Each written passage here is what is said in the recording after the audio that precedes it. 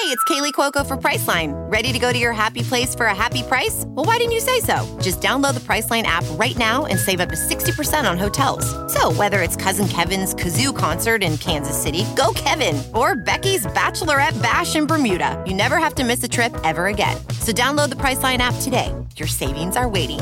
Go to your happy place for a happy price. Go to your happy price, Priceline.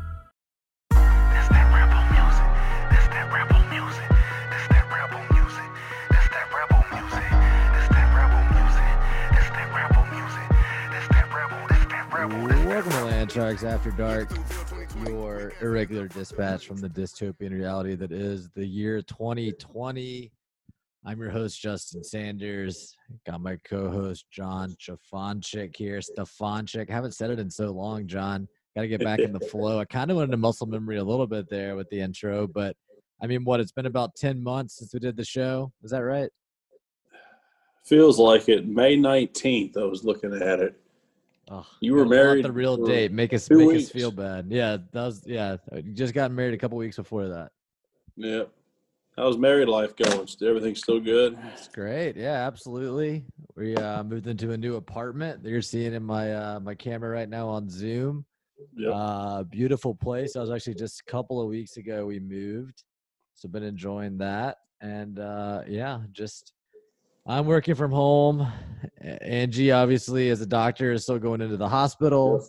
So, it's not like some couples right now where I feel like they're both working from home and trying to deal with that. We don't have to worry about that, so that's nice. But It's great. It's great, man. I mean, wish there was more to do right now. I think everybody listening to this can probably relate to the fact that we're all just kind of homebound, watching NBA games in the bubble, watching the Astros be god-awful.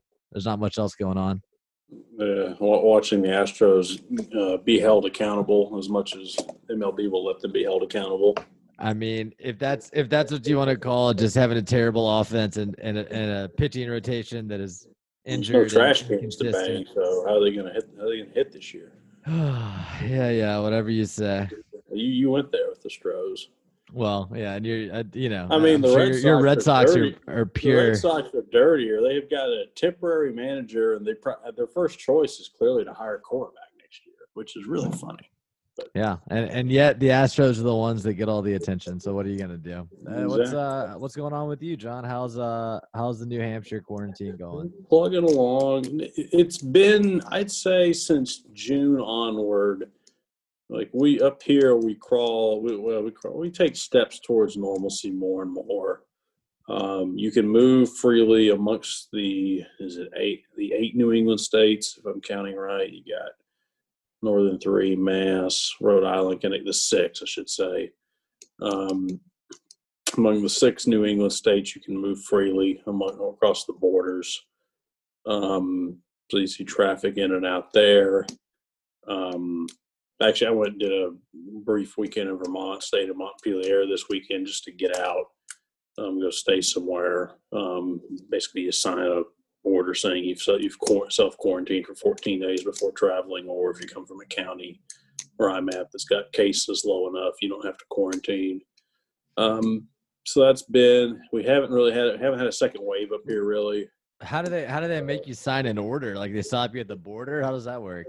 No border stop. So when you check in at the hotel, you sign a form. So here's my info. Basically, it's contract. Sure. Info. So basically, you got a little New England bubble going on up there. Pretty much, and everybody inside the bubble. People interacting more and more, but I would say, compared to keep in touch with parents, and my sisters are both in Pensacola frequently, and nobody gives a shit down there. I think we're paying the price in the South, where we don't care so much, maybe. But we'll get into that, John. Speaking of your little New England bubble, reminds me of the NBA bubble. As sports are coming back, that also means your chance to bet with our exclusive wagering partner, BetOnline.ag, is back. Major League Baseball is in full swing, and there's no shortage of waiting on the action. BetOnline has all the odds, futures, and the props for you to bet on. Also tune in as Floyd Money Mayweather joins the BetOnline team in a new segment called The Ice is Right. where he talks about his expansive jewelry collection. He'll give you the chance to win some great prizes and bet on the cost of his bling. Visit betonline.ag today. Check out all the odds and up-to-date sports news. Don't forget to sign up and take advantage of all the welcome back to sports bonuses. BetOnline, your online wagering experts. Speaking of sports, John, been kind of a crazy few days in the world of college football, which of course is a major focus on any podcast like ours that kind of centers around an SEC school. I don't know. What are your thoughts? We should say we're recording this Monday, August 10th. It's about 6:50 p.m. Central Time. As of now, the SEC has not canceled football. They're officially on a 10-game schedule. Remind me, John, I think as of today, and I'm couching all of this because I don't think this is going to happen. But as of today, Ole Miss would be playing its original 8 SEC games, plus who they had, South Carolina and Kentucky. Is that right? Yeah, and they don't even know the order or dates. They know right. No schedule release. I know the season start date was pushed back like 3 weeks or a month beyond Labor Day when it was originally scheduled. Really, John, I started getting a little annoyed the last couple of days seeing the news coming out about the Big Ten potentially canceling their season. I think today maybe they said they did cancel it. It's hard to keep up with what's sourced and what's official announcements. But honestly, I wanted to record a couple of weeks ago. It's obviously been a long time since we recorded, but I really had a distinct feeling that the season was going to be canceled altogether a while back. I know we talked about the possibility on our show back on May 19th, if not before that. I feel like whenever the MLB had that outbreak, like 2 games into the season, I just said there's no way that college football is going to work out, and it seems like that's the direction it's headed right now. What are you thinking? What do you think is going to happen? I think with MLB, you could kind of argue it both ways. Miami had an outbreak immediately. The St. Louis mess, where they basically had an outbreak and then they flew back down and they had another outbreak, is really a problem. But everybody else is plugged along. There's been no test in the NBA bubble. There's been no test in the NHL bubble. So no positives. I didn't say no test, no positive tests in either of those sports that I'm aware of. So it is possible to have sports with contact and people breathing on each other, touching. There's been playoff hockey now for a couple of weeks, but football, they're not going to do a bubble. I think college, really, it's interesting. The tea leaves indicate the Pac-12 and the Big Ten are going to announce they're canceling football tomorrow, Tuesday, August 11th. If you believe sourcing, Dan Patrick's reporting that. So that decision's been made. It was made as of the time of that report. It could get reversed or postponed. I don't know why. I think it's unlikely the season happens. If I'm the SEC, I just sit back and wait. And I don't see why you couldn't wait till, say, September 20th to cancel the season or postpone further. Let the NFL play a couple of weeks, see what that looks like. That's going to be your closest mimic. I don't know. At this point, I'm expecting it. I'm not devastated at all by any or really bothered at all by news. I'm more intrigued by what's going on behind the scenes. How much of this is really COVID liability? Because I don't think that picture's changed that much in the past 3 months, particularly the past month. And how much of this is buying time to figure out how they're going to respond to players trying to organize and all the complexities there. The whole college athletic economic model could have some permanent damage here. It's interesting. People want players to get paid, but then you got in college football's case, the NFL is sitting here going, "You guys are paying for our minor leagues." They're not going to tap into their checkbooks. So you got NFL owners, not the most outstanding citizens in the world, particularly when it comes to their dollars, and then you've got the NCAA and university presidents, which have their track records. And that could be really interesting. You also have colleges are going to have serious. There's going to be a reckoning there from a funding standpoint. How much how much impact from COVID leads to transition and how education models work. Are we going to go virtual? Do degrees from the University of Phoenix? Does online models become more viable? There's a lot of angles this could go that all kind of tie into it.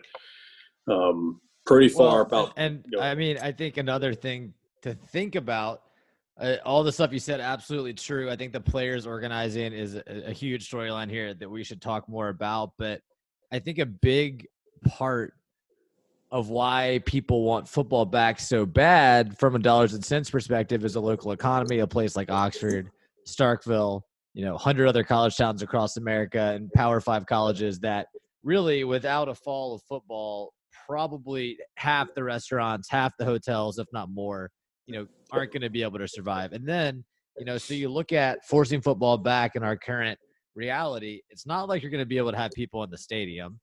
So it's not going to help the local economies. It might help out the schools with the TV deals. But then I think the other side of that is the liability you're exposing yourself to if there's a class action lawsuit from the players down the road, right? It's almost like a no-win situation, I feel like, for a lot of schools. And people are acting like, the schools are being overly cautious. I just don't see a huge upside for most conferences, if not all conferences, to try to force college football this fall as of right now. I don't think it's the more, as I said here, really, this isn't going to happen. Well, what's the best case scenario? What's the best case scenario for the SEC? These schools make 30-40% of what they would make in a normal season off the TV revenue. That's what I don't know. The schools themselves are still in big trouble. TV revenue shutting it down versus the school TV versus the TV revenue. Where does that fall? I'm not seeing the benefits being aligned here. The best players are going to sit out. That's already being said because they care more about their draft stock, of course. It's just, I know the fans want it because they're bored and they want to watch. But I think if you zoom out, I don't see who the real winners are out of a college football season right now. It's too far gone. It feels like I think there's way too many things going on right now. Couple angles. Let's play fan for a minute. As an Ole Miss fan, I only think one thing, and this is only if you have enough healthy people that could even potentially be accomplished, and that would be, can Kiffin determine if he has a viable quarterback on the roster, whether that's Corral, Plumlee, Tisdale, or anybody else that comes off the street. The rest of it, I really honestly scheme. Kiffin, we know, can scheme. They've got some people. He's got people that can scheme on the staff. The only other thing I care about is recruiting, and recruiting is all. I mean, how many high schools are going to play? It's going to be a multi-year ordeal to put this together. So I can't. I mean, if they go 0-10, but figure out whether or not they have a quarterback or not, and the answer is they go 0-10 and they don't have any quarterbacks, okay. It's clean the house, and Kiffin, you got 4 years. We're not even paying attention to what happens. That's all that can really get accomplished. But I mean, when's this going to come back? Are we going to have a vaccine that gets implemented, deployed, that everybody trusts? It's not like 2021's a given. I mean, this could go and linger. I mean, if I had to guess today, they figure out, I would say no football in 20. 21, they have to find a way to come back in 21, or there's enough schools that can get by for a year, but 2 is going to be a real challenge. And then it's going to take probably 2 or 3 years to normalize after that. But let me ask you this. So I was mentioning New England is opened up enough. We have 50% indoor restaurant capacity here. Outdoors, now this will change in the winter when it gets colder up here, but outdoor dining is viable. Here it's summer. You can go to the ocean, you can go to the mountains, you can go do whatever. You can move between states. You've got restrictions, but you have enough options in front of you to where you can live and get out and find things to do.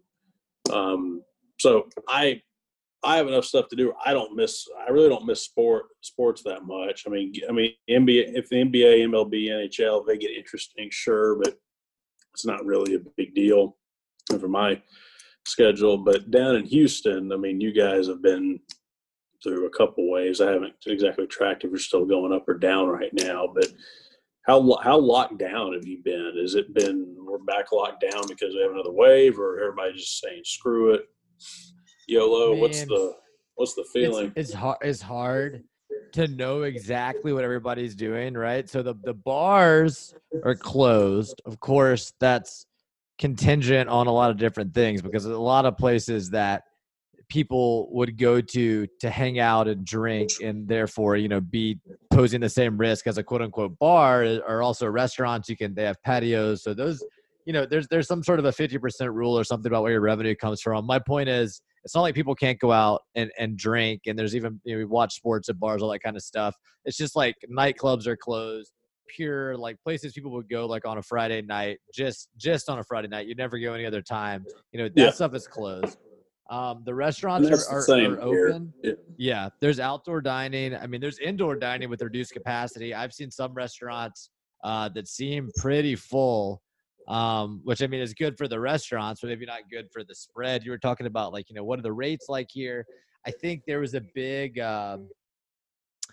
obviously a big spike as you were referencing, and that kind of got a lot of people to take it more seriously, start being better about locking down. And it took about a month or 6 weeks, but eventually the numbers did start going back down as far as ICU capacity, that kind of stuff. But it did, I do think it takes, this is something that I think is going to happen over and over, is things get bad, at least until there's a treatment or a vaccine, right? Things get bad, people get scared, they take corrective action, and a month or two later, they start going a little bit back to normal. But, I think there's positives as well to the way Houston's reacting. Like, I've talked to people that have said that they see people in public without masks on. You really don't see that at all here. Compliance is pretty much 100% when it comes to stores or restaurants, picking up food, that kind of stuff. I mean, the only time you ever see one without a mask would be like exercising outside. And I'll go running. I don't wear a mask when I do that. You just, go make a wide berth around anybody, keep the 6 feet, etc. So I think things could be worse here for sure as far as the way people are handling it. But I also don't see like a clear path to normalcy. It's not like we have it under control by any means. The numbers are still bad. And I think that's the way it is in a lot of hotspots. I don't know about somewhere like New York, which is like probably the worst hotspot that we will have in this country. I'm not sure if things are different there as far as taking actions to avoid sliding back to that level as things reopen. I feel like here we'll keep going through the same waves and the same cycles. And really things didn't fully close back down, right? A lot of things that were closed in March and April, I feel like are back open again, like retail, for instance. Yeah. Non-essential stuff like that. I mean, everybody I know is working from home still that can. My whole company, of course, is working from home. So that's kind of the new normal. I feel like that's the new normal in pretty much every major city. That may be part of my thinking.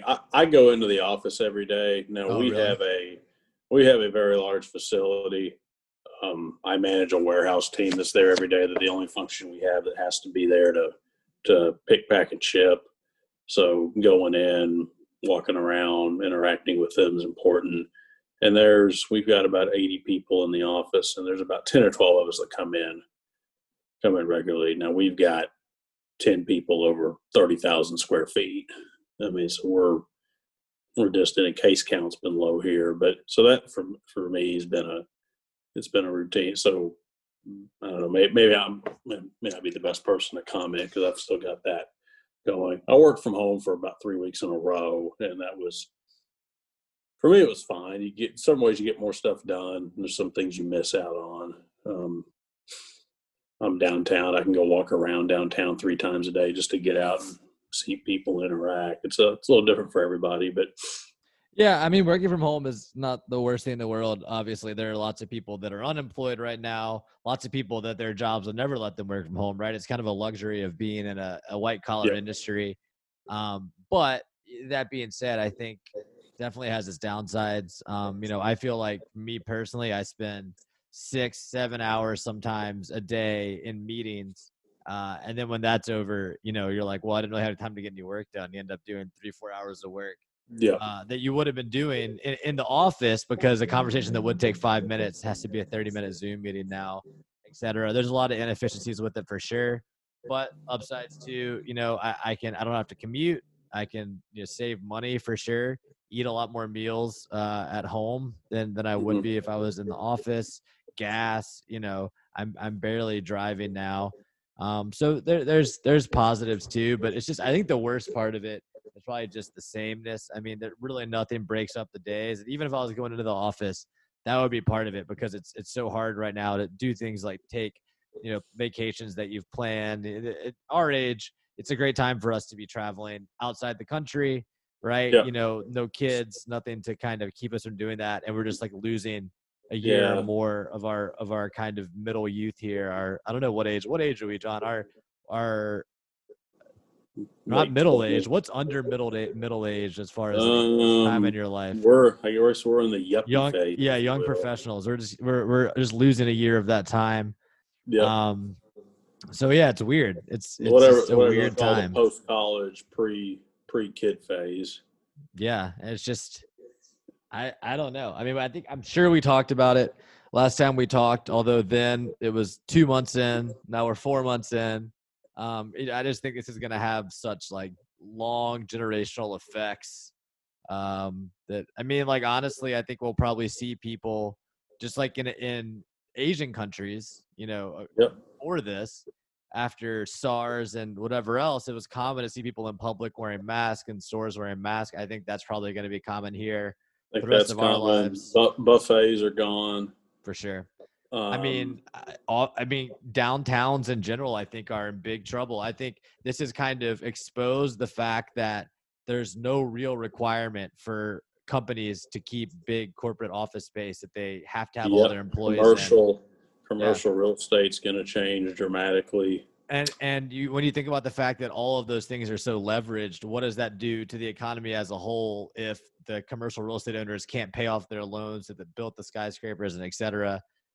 It's gonna be tough. It's gonna be rough. It'll be interesting to it's say. Like it's rough right now. I feel like we're forgetting, because there's so much else going on, how many people are just like truly in peril right now. One thing that's I mean, you have to think about it. It's not immediately available. It's not immediately played out on the surface. Is the inequality gap is getting much larger as a result of this? Because I mean, when the economy is doing good, high tide raises all boats. Now there's some are still floating, some are beached at this point, and not in a good way yet. Which is kind of the opposite effect of what we're seeing of the social outcries we've seen from society since we have not recorded since the George Floyd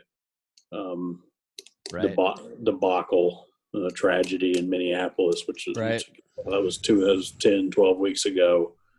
And we're still seeing Chicago had to take action last night. Not saying taking this position one side or the other on that, just that's happening in cities. Well, and I mean, everything going on, it's not just the things that are out of control, like not just the random occurrences like COVID, right? We're also happen to be in this monumental election year where you have Donald Trump, who is, himself and carries all of that baggage with him, going up against Joe Biden, who is kind of the absentee candidate, and it's kind of working out for him right now.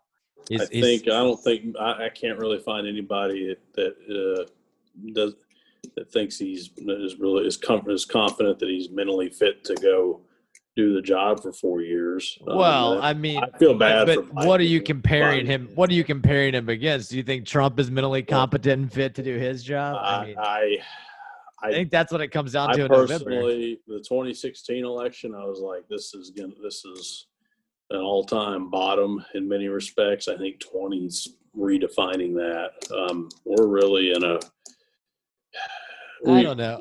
I think a lot of time. But what gets me is what I don't understand is why can't we find somebody that's 55 years old? And what I really mean, and the reason I picked 55, somebody that's been out of school for a little over 30 years, they've got experience, but they're still going to be cognitively sharp. Well, I think we talked about this have before energy too, John. Where the is problem? everybody running is. Well, I'm just saying the problem is that our parties, for the most part, Donald Trump obviously kind of broke the mold as far as waiting your term, but it's all about kind of the handing down of power. I mean, that's why the House and the Senate have these octogenarian leaders. That's why Joe Biden's the nominee and not, Pete Buttigieg, Kamala Harris. Bernie Sanders is a different case, but the same thing, really. He's old, but the reason he was not the nominee was because the party apparatus went into motion before Super Tuesday and said, we're going to do whatever it takes to make sure that the nomination doesn't go to the outsider. The nomination goes to the person that we think is next in line. And like I said, Trump obviously has a lot of problems. That might not be the problem with Trump, that he's, a product of his party, although his party is now becoming kind of the product of him. We'll see how that plays out in the next 10 or 20 years. What kind of impact does Trump have on the Republican Party moving forward? But I think that's the real problem. I mean, going back to your earlier point, is Biden Trump worse than Biden Hillary Clinton? I mean, I think Biden has a lot less negative baggage attached to him from the last 30 years of his career. I think he really was a fairly popular vice president, and that's about it. Whereas Hillary Clinton was kind of a boogeyman for a lot of people for a long time. And so I think that made that election uniquely positioned for low voter turnout and for Trump to win with, I mean, he has a very enthusiastic base, but they were far from, an overwhelming majority of the country. I think what we're seeing right now in the polls, and obviously the polls have been discredited after what happened in 2016, but what we're seeing right now is just the fact that Trump is on the ballot and people aren't that concerned with Biden. They really are just tired of Trump, and COVID might be the last straw, right? As far as, what is going to put you over the top of, I just got to get rid of this guy. So I don't know. We'll see what happens. I'm not super concerned about Biden. Yeah, I wish that, like, as someone that wants Trump to not be president, I didn't have to pick Biden as the alternative. But I also don't think that Biden, who sure is kind of like an old man that's not super in touch with what's going on, I don't think he's going to necessarily get us in a lot of big problems or situations in the world. And also, even if you're a big Trump guy, I think it's not being realistic to look at his record over 4 years and be like, wow, this guy is really making things better for me or for anyone, unless, you're really passionate about the tax cuts or something. I think it's tax cuts. I think it's Supreme Court justices like that. Trump can hang his hat on those. If those don't speak to you, and obviously I didn't feel like I was a big beneficiary of the tax cuts, and I don't like the Supreme Court justices that he appointed. I don't really know why you would vote for Trump. And those are really the only things that I think Trump can point to. Everything else has pretty much been a disaster. He has absolutely no platform, or nonetheless interest in a platform going forward either, other than, he's really turned into, he's even more of a self-centered ego, another level of a self-centered egomaniac than he was 4 years ago. Yeah, well, because he spent 4 years just only thinking about his presidency and its perception in the news media, and that's just become like a loop in his head, it feels like. Where in 16, it's an outsider. Hillary represents the establishment. We had Bush, we had Obama, middle class. What really changed? We didn't feel anything. We went through the financial crisis. Let's shake it up. Trump's got some baggage. Hillary's got some baggage. But I thought a differentiator for a number of swing voters was Trump put his kids out there who, at least first, now Kushner, I get it. I mean, Kushner's dirty, but at least at first order can present themselves and appear to be fair, first order, reasonably well put together. He's done none of that. I mean, Ivanka might as well be dead. Well, I think also Trump ran on a lot of it just like Obama ran on feelings and on very vague ideas like hope and change. I mean, I think Trump ran a similar campaign in 2016 where it was really just about, what he made his voters feel deep down. And I don't think he's doing a good job of doing that again. Nope. I think he's just as angry, if not angrier. But I see, here's the problem, John. You can't run on Make America Great or run on fix the broken system when you're the incumbent. It just, the message doesn't work because you're basically saying, like, we got to change everything that's been going on for the last 4 years, which people doesn't really resonate now it's with people. Keep America Great, and it's a total mess right now. But still, what I'm saying is his tone is still Yeah. America is broken and evil in the deep state, and you have to reelect me so I can fix it. But it was like, well, did you fix it in the last 4 years? I just think it's hard for disaffected voters to really buy into that a second time. It works when you're the outsider, but when you're the insider incumbent, I think it isn't the same message. It's not going to work the same way. Yeah. If Biden wins, who do you think's really calling the shots? Right. Not who. Maybe it's not a single person. How are the shots being called in a Biden presidency? I mean, I think it's the centrist and left wing kind of think tank type people, like Center for American Progress. I'm sure there'll be a lot of business interest involved. I think those are the people that are really calling the shots. I assume that any type of influence by the Bernie bloc at the party that might be kind of hinted at to make sure that they go out and vote in November. I doubt that'll kind of translate it into any real policy. I think it'll probably be a time, assuming that the Democrats hold the House of Representatives. Not sure what's going to happen with the Senate. It would be kind of crazy if the Democrats take control of the Senate. But the way the polls are, Tommy Tuberville is going to change the Senate. Don't worry. The way the polls are right now, it seems possible. So if the Democrats go back to having a supermajority for at least 2 years, that they did in the first 2 years of Obama's presidency, I think the majority of leadership or policy will definitely be coming from the legislative side. I don't think that it's going to be, Biden out on the stump making bold policy speeches and leading the way. I think there will definitely be people like you're talking about in the White House that have outside excised influence, I think is what I'm trying to say, and kind of calling the shots behind the scene. But John, all of this is interesting. I bet there is a site where you could bet on some of these political things. That's maybe betonline.ag. As I mentioned earlier in the show, our exclusive wagering partner. I've already hit all the talking points for you guys, so just go back and listen to that if you're interested. We talked about Floyd Money Mayweather's segment called "The Ice Is Right." Pretty exciting. MLB didn't mention any NBA bubble action, but I'm sure there's plenty of that for you there. BetOnline.ag. Check them out. Another sponsor I wanted to shout out for you, John. Back on the show, we talked about them months and months ago. That is our friends at Manscaped. So, 2020 has been the year of things happening that are completely out of our control, as we've been talking about on this episode so far. But there is one thing you can control, and that is shaving your bush, is what it says, John. That's kind of, colorful language, I guess. But our sponsors at Manscaped are here to remind you to do so. Talk about a funny manscaping story. I don't think I have any of those, John. I don't know if you want to chime in there, but I think we can all imagine what a funny manscaping story might kind of consist of, right? And that's not what you want.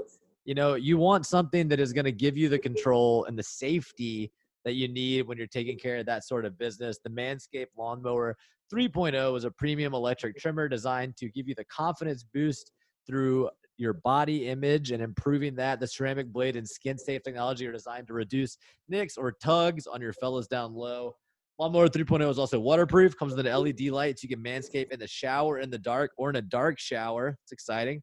They also just released their Shears 2.0 nail kit, the perfect add-on to their Lawnmower 3.0 trimmer. The Shears 2.0, a luxury 4-piece nail kit featuring tempered stainless steel tools, including tip tweezers, rounded point scissors, fingernail clippers, and a medium grit nail file. Shears 2.0 nail kit allows you to pluck your eyebrows, trim your nails in style while still maintaining that manliness, of course.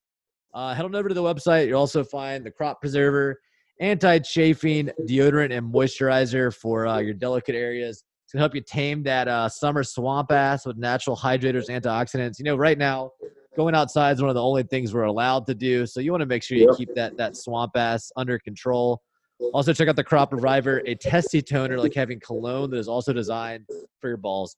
We won't judge you if we catch you sniffing yourself. Go to manscaped.com. Check out some of these life-changing products. In fact, listeners of this show, lucky you listening to this, I know you've been enjoying it. We're going to get 20% off and free shipping. All you got to do, use our code ARMCHAIR at manscaped.com. That's 20% off of free shipping at manscaped.com. Use code ARMCHAIR, all one word. It's time to grab 2020 by the horns. Start shaving that front trunk. Oh, that was fun, John. I'm so glad we're back to do things like that. Really You've been enjoy doing that for 3 months. Yeah, we've missed out. We could have been debasing ourselves in that way for so much longer here. I mean, so John, we've touched on college football, of course. I think there'll be more to say on that here moving forward. It's a really tough time for colleges. I think we talked about that probably last time we talked as well. But the things that have been happening since we last recorded the show, NBA very successfully having a bubble version of their sport. It took a while. I think it was first talked about back in April from podcasts I was listening to earlier. It took until July 31st, I think, to play the first real non-preseason game in the bubble. But so far, I don't know how much you've been following it. Outside of the fact that players and coaches have to live at a Disney World resort without their families, which is kind of bleak. Outside of that, it's been highly successful.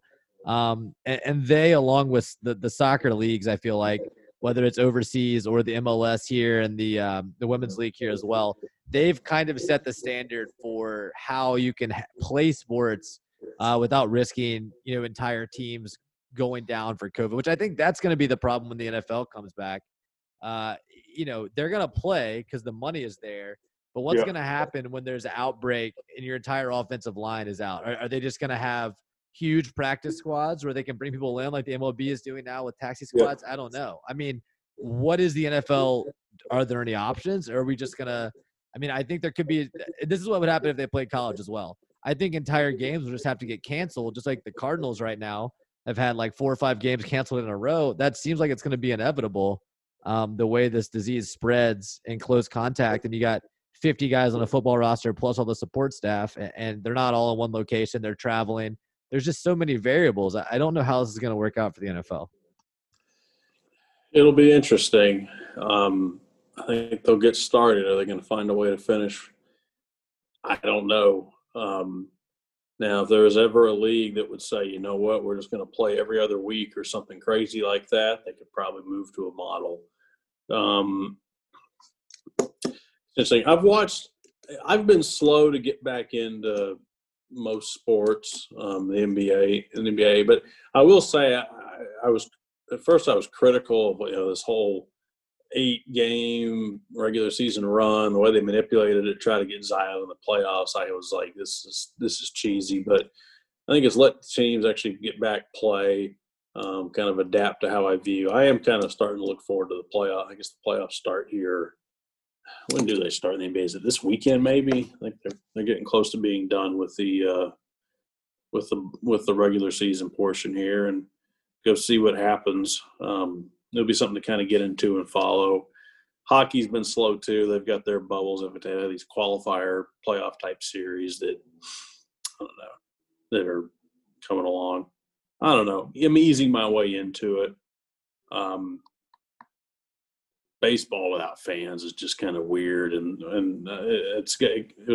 they were on a sour foot with everybody to begin with because of how terrible the negotiation went between the Players Association. And the league. Baseball without fans is definitely weird. I think the NBA product, if you watch any games, it's actually a really good product for TV. It's actually really nice. I would agree. I think it's played out. It's worked out well. They can do things with interaction. Yeah, you have the virtual fans. I think are a super cool, interesting touch. And then I think it also helps that basketball already had things like in-game music that played. I think it kind of fits more with what you would expect to see in a basketball game on TV. And also it probably helps that they're only playing the last, 8th of a season or whatever, 10th of it, whatever it is, plus the playoffs. So I think the energy level is really good. And I think you're seeing a lot of really close competitive games, plus the fact that in the bubble, it's not just every team. It's the teams that were, conceivably close to the playoffs. So I think it's at a playoff atmosphere, which helps as well. Yeah. And for this could be this feels like a weird statement.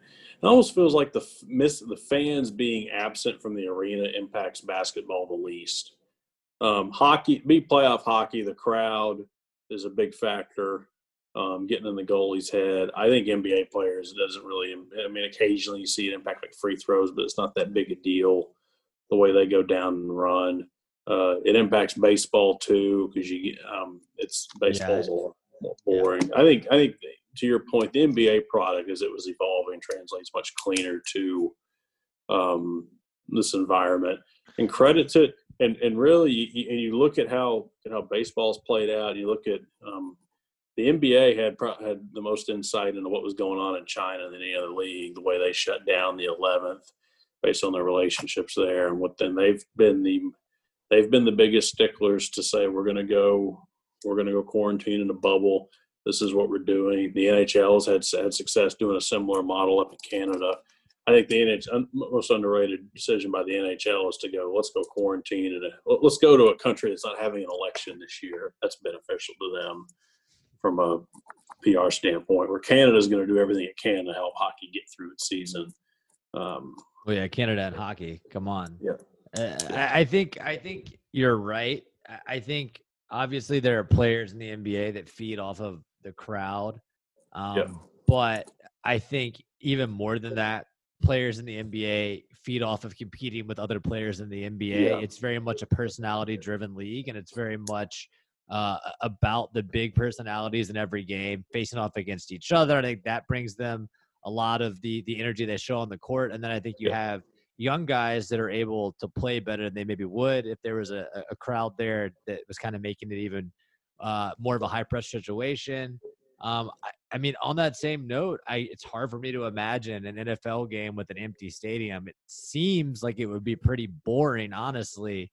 But, you get a guy like Tom Brady on the Bucs and that competitive edge. And, it's a personality-driven league as well. So maybe they can create some of that energy in those empty stadiums. But it seems like it's going to be kind of like watching baseball, just kind of weird and obvious. Well, I think it depends. If you're watching Red Zone, where you're watching 2 to 4 games and you're kind of tracking a fantasy team, you're going from clip to clip to clip versus watching a game where you've got run on first down, it's second at 7, they huddle to say they're backed up against their own end zone on the road. You got the crowd hitting shots. Watching individual games is going to be, I would think, be more boring. For sure. If you're bouncing around, you're not going to see as much of an impact. Yeah, I think Red Zone and fantasy, this is assuming the season doesn't end after like 2 weeks. Like there's going to be so much interest in fantasy this year. It's going to be crazy. It's going to be one of the biggest, I mean, if not the biggest season ever because people are just so starved for sports right now. They're really starved for football as well. I mean, let's look at it. It's August 10th. We'd be talking about spring camp right now if the college football season was happening. It would have started a week ago. Football still feels like it's a long way off. And in the case of college football, it feels like it's not going to happen at all. So it's a really weird year for sports. The baseball season, honestly, I hate a lot of the things that are going on this year. The runner on second base in extra innings is just, I think it's horrible. I understand from an outside perspective, we want more offense. Extra innings are boring, et cetera. I think it completely runs counter to what the game is about. I like it in the regular season. I think it ruins what makes baseball a beautiful game, which is the fact that there are no shortcuts. Now it's just completely out the door. I'm fine with some of the other changes. Universal DH doesn't bother me. Same with kind of the pitching changes, making pitchers see more batters, stuff like that. Okay, that's you can work that. That's fine. That's fair. It's weird. I'm gonna be a hypocrite. I like adding the runner on second and extra because I feel like you've had 9 innings to score and differentiate. Do it by then. On the flip side, this comes from our college days of watching these 7-inning doubleheaders on Sundays. SEC play. 7-inning games are not baseball because it totally alters the way you manage. That's how it feels to me when I've been watching the Astros a good bit, and they've been in more extra inning games than anybody. And these games are just, it's brutal to watch. It just doesn't feel like you're watching extra inning baseball. It's completely different. I'm not a fan of that rule change, especially. Other than that, the idea of a 60-game season is is just kind of insane for baseball. Again, it's not really. I'd rather they baseball. call it a tie after 9 innings than do actually. If I really had, that would be interesting. Go to like a soccer system. I think you could have you could do a 3-1-0, or hockey does a 2. Is it 2-1-0 in hockey? Whatever. Yeah, and soccer, I know it's 3-1-0 normally, right? It don't even do points in baseball. Just do it straight off record. You play so many games. No, I think that would be interesting because also I think that gives the away team more of a win condition. If you're tied going into the bottom of the ninth and you get away with the tie, that's more exciting to me than going into extra innings with this bastardized version of what baseball is, which is starting out with a runner on second, just random. And roster sizes are really, I guess where I'm going, roster sizes are tailored, particularly pitching staffs, to 9 innings. Shorter games, it doesn't work, and how long starters last. Longer you start depleting staffs. People don't want to be there that long. Yeah. And I just think it's got to be the weirdest MLB season on record. I'm not a baseball historian. I don't know what happened in 1918 or whatever, but in our lifetimes, I feel like this is just I just hope that after the season's over, assuming there's a return to normalcy and a vaccine and all, I hope that we go back to the way Major League Baseball was and don't keep too many of these changes. I think the universal DH is here to stay. I think with these mega contracts, the clubs that are signing guys like Mookie Betts and Bryce Harper to deals until they're 38 or 40 or whatever, they're going to demand the universal DH stays. But outside of that, I don't like changing the fundamental way. I mean, 162 game season is there for a reason. Extra innings work the way they work for a reason. The roster sizes were the way they were for a reason. These are things that were honed over hundreds of years almost at this point through Major League Baseball. So, I hope it's a one-off, but it's weird to watch right now. I don't like the fact that we had to change rules apparently to get back to playing. Yeah, it's odd across the board. Baseball's got to. I mean, what's baseball going to be in 10 years? Because their fan demographics not in a good spot. Football has got its base. They're eventually going to have to start addressing stuff, but fantasy's enough of a draw to keep it there. NBA's shifted younger, argue they're ahead of the curve, and hockey's a niche, so it can kind of stay that way. Yeah, I don't know. I don't know. This pandemic is a big time for esports, right? They've largely been able to go on. They had to change their format, obviously, from in-person tournaments, but they've had the advantage of being able to, people can play from wherever they are. They can play while they're quarantined, et cetera. So I think it'll be interesting to see. Obviously, NASCAR was one of the first sports back. Another kind of non-traditional sport that was able to golf is on all the time now when I see that. So it'll be interesting to see if this decreases the traditional team sports or if it's a one-off and it goes back to normal in the future. I really have no idea what's going to happen 2 months from now, much less, 2 years from now. So it's hard to know what the longer term impacts of all this are going to be on the sports we're talking about. Yeah. But all that to say, coming back to what we talked about at the beginning of the show, it seems like missing a season of college football is going to be devastating for a lot of the sport. I mean, we talked about it a long time ago, but are we done seeing non-conference cupcake games? I mean, is Jackson State going to have a football program next year? Is Jacksonville State going to have a football program? Who are some of the other Sela? Like these schools that I would imagine they're going to want to come back and play the same number of games. More conference games would be better products for TV for. Well, realistically, how many of the FCS and the non-Power 5 programs are going to survive even one season without playing their money games, without having ticket sales? I think it's a realistic question, and we'll see.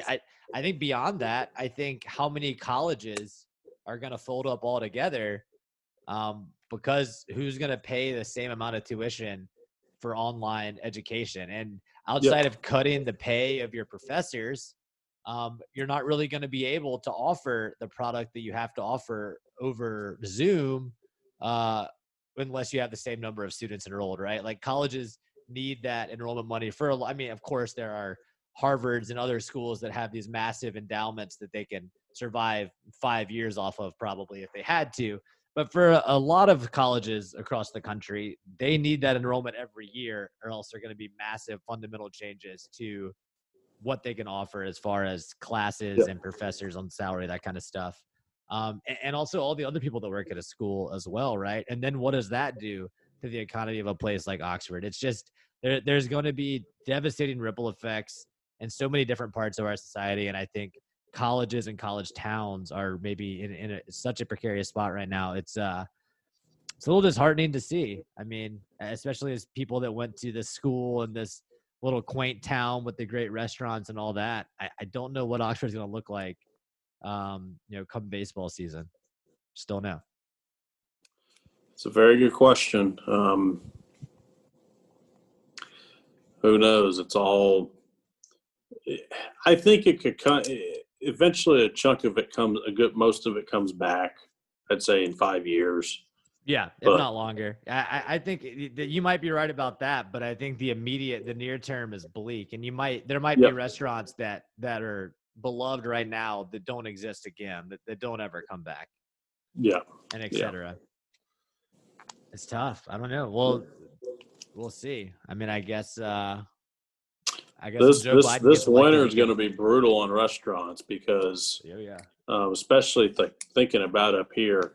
You're going to get to a point where you're not going to do outdoor dining from November 15th on your indoor because about work out, and it's not going to be a good situation. But we'll see. No, I think again, there's so many unknowns at every level right now. I don't know. Just like it's unknown when the next time we'll record a podcast is. There's no way that we could ever know these things. We can't be expected to know them, I think, John. I think last time we recorded, we were like, 2 weeks in a row, we'll get back into doing this now. And then, time is just very fluid right now. It's hard to know if it's been a month or 3 months or a week. It's all kind of running together. But I guess for you, I don't know. I haven't talked to a lot of people that are going into the office. So how normal does it feel, your day-to-day life? How often are you reminded that everything is different as far as living in a pandemic? Oh, pretty empty office building. We haven't had. It's funny. I've got some departments. I'm a mix. I've got a department that everybody's in, and I've got a department where everybody's out. And the out portions, we've kind of talk on the phone multiple times a week and take care of, and everybody. I don't know. It's interesting. A lot of good news on the podcast today. A lot of positive, happy, warm feelings. Would you say generally, and from a Houston standpoint, things have generally trended more towards normal since this started, or did you guys hit any kind of roadblock the past 60 days to where it kind of stalled? What you mean? Just from a, do you feel like things are getting more normal? Do you go more stir crazy from this? Really, Houston did really well in the beginning. And March and April and May even, it seemed like, people were saying maybe the warm weather kills the virus, et cetera.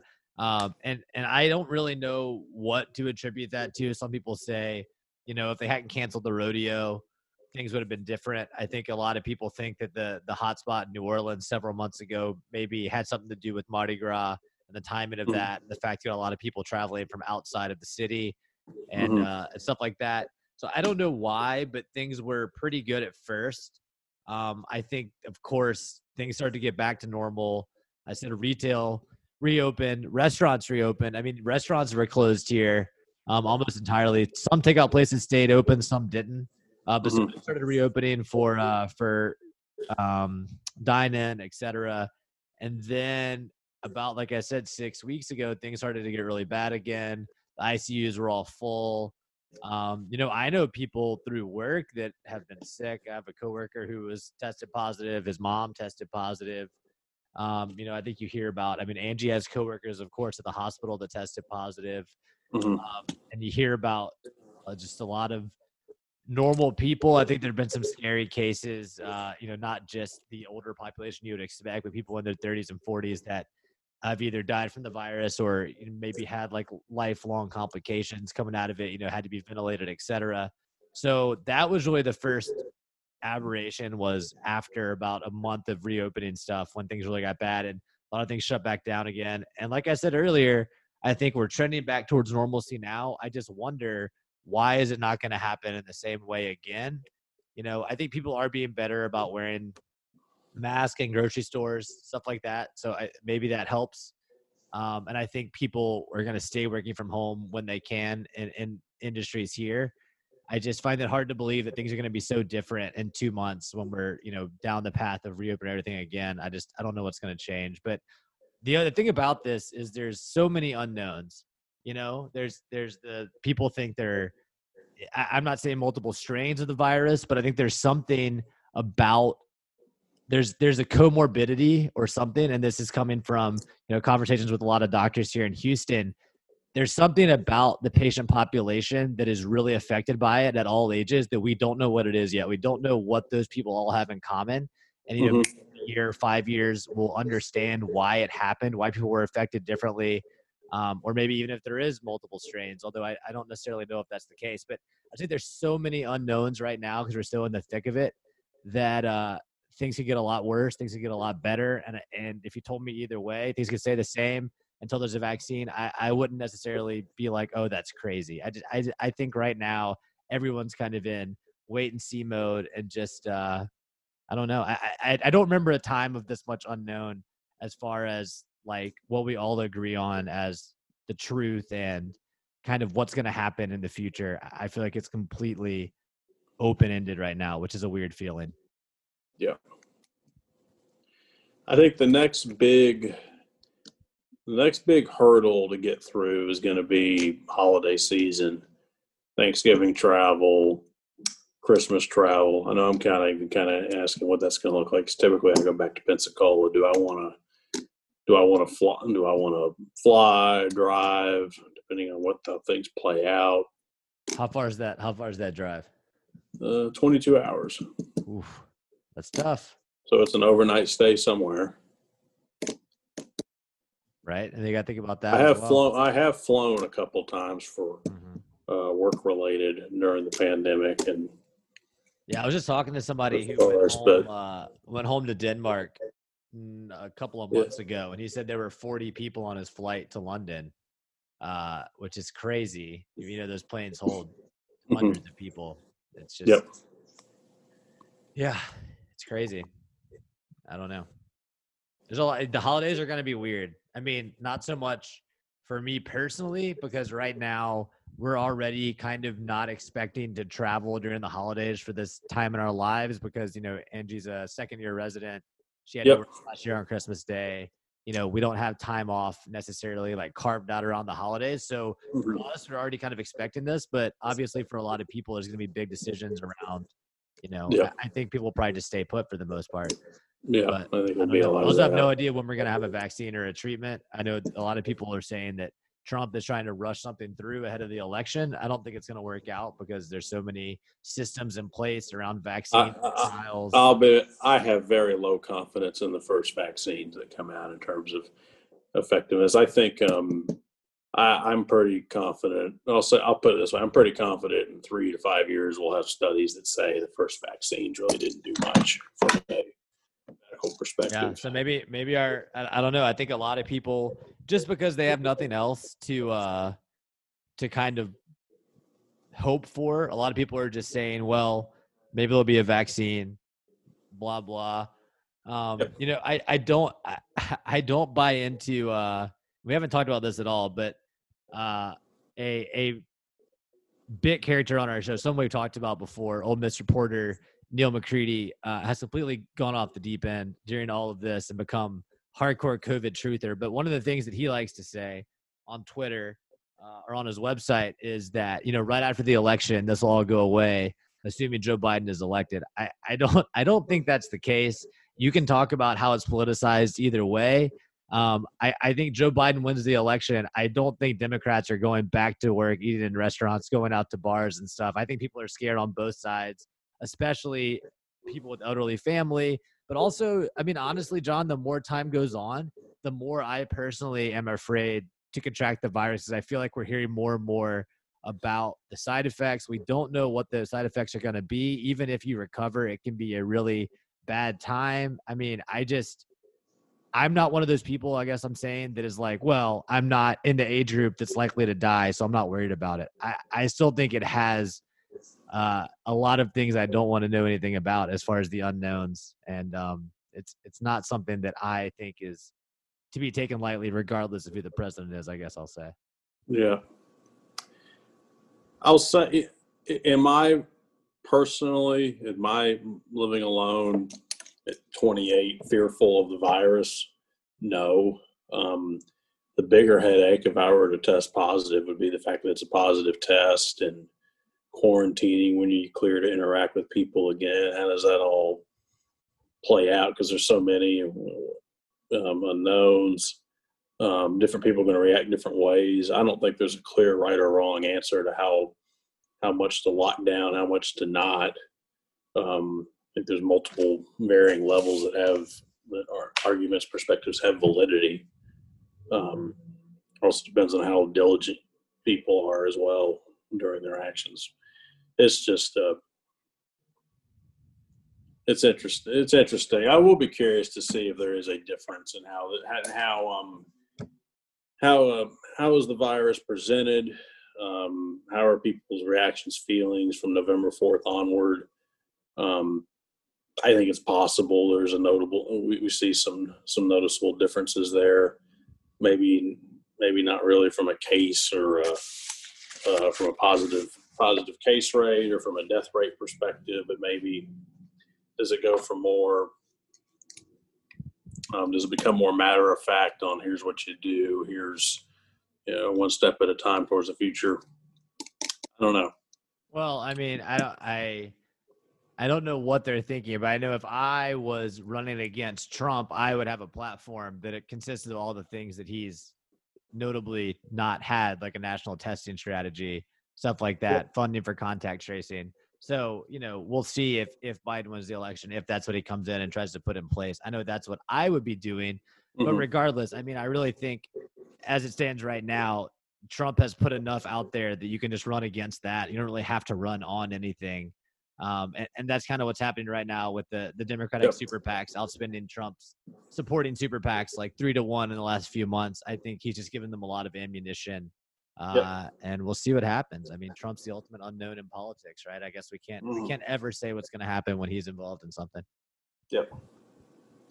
Well, John, shocking to most people I know, but we talked about the global pandemic for the majority of our sports podcast here. But I do think we hit on the major sports stories of the day.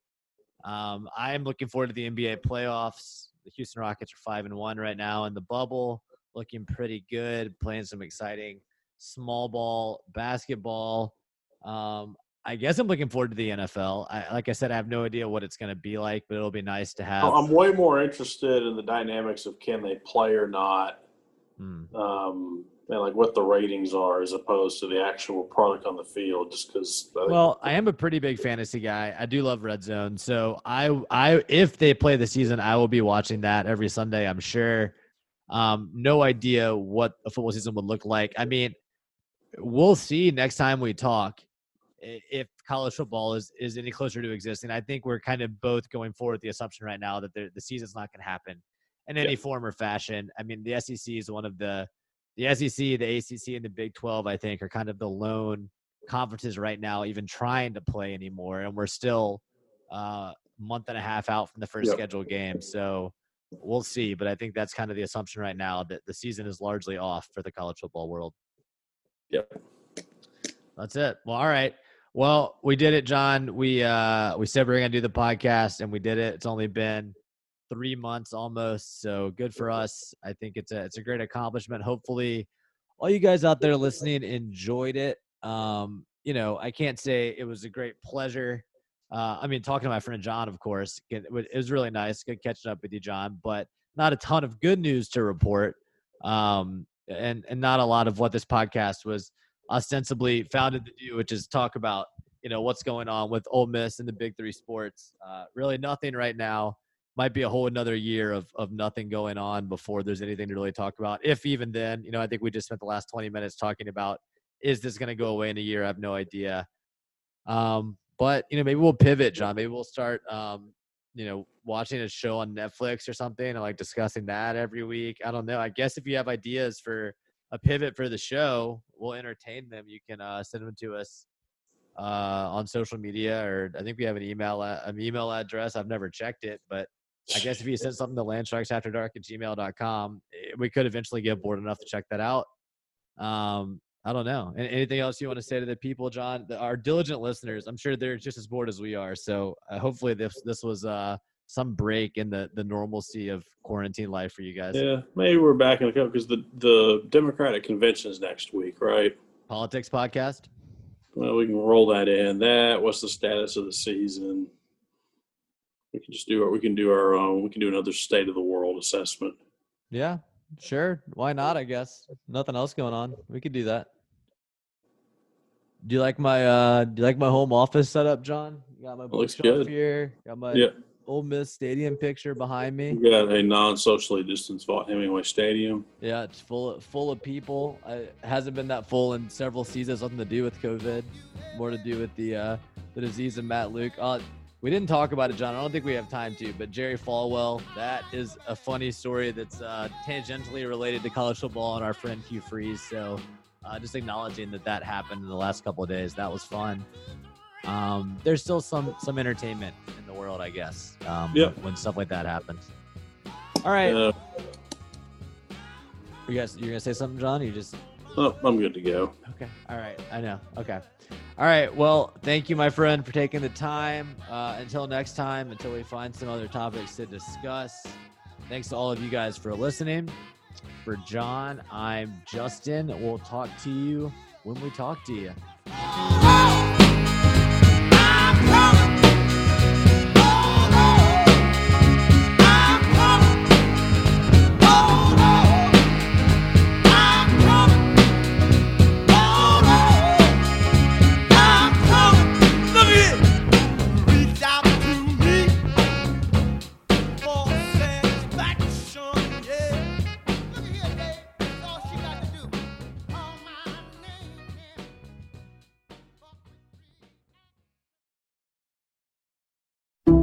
Some people just know the best rate for you is a rate based on you with Allstate. Not one based on Carol. She's more focused on hitting a high note than the car in front of her. Why pay a rate based on anyone else? Get one based on you with DriveWise from Allstate. Not available in Alaska or California, subject to terms and conditions. Rates are determined by several factors, which vary by state. In some states, participation in DriveWise allows Allstate to use your driving data for purposes of rating. While in some states, your rate could increase with high-risk driving. Generally, safer drivers will save with DriveWise. Allstate Fire and Casualty Insurance Company and affiliates, Northbrook, Illinois.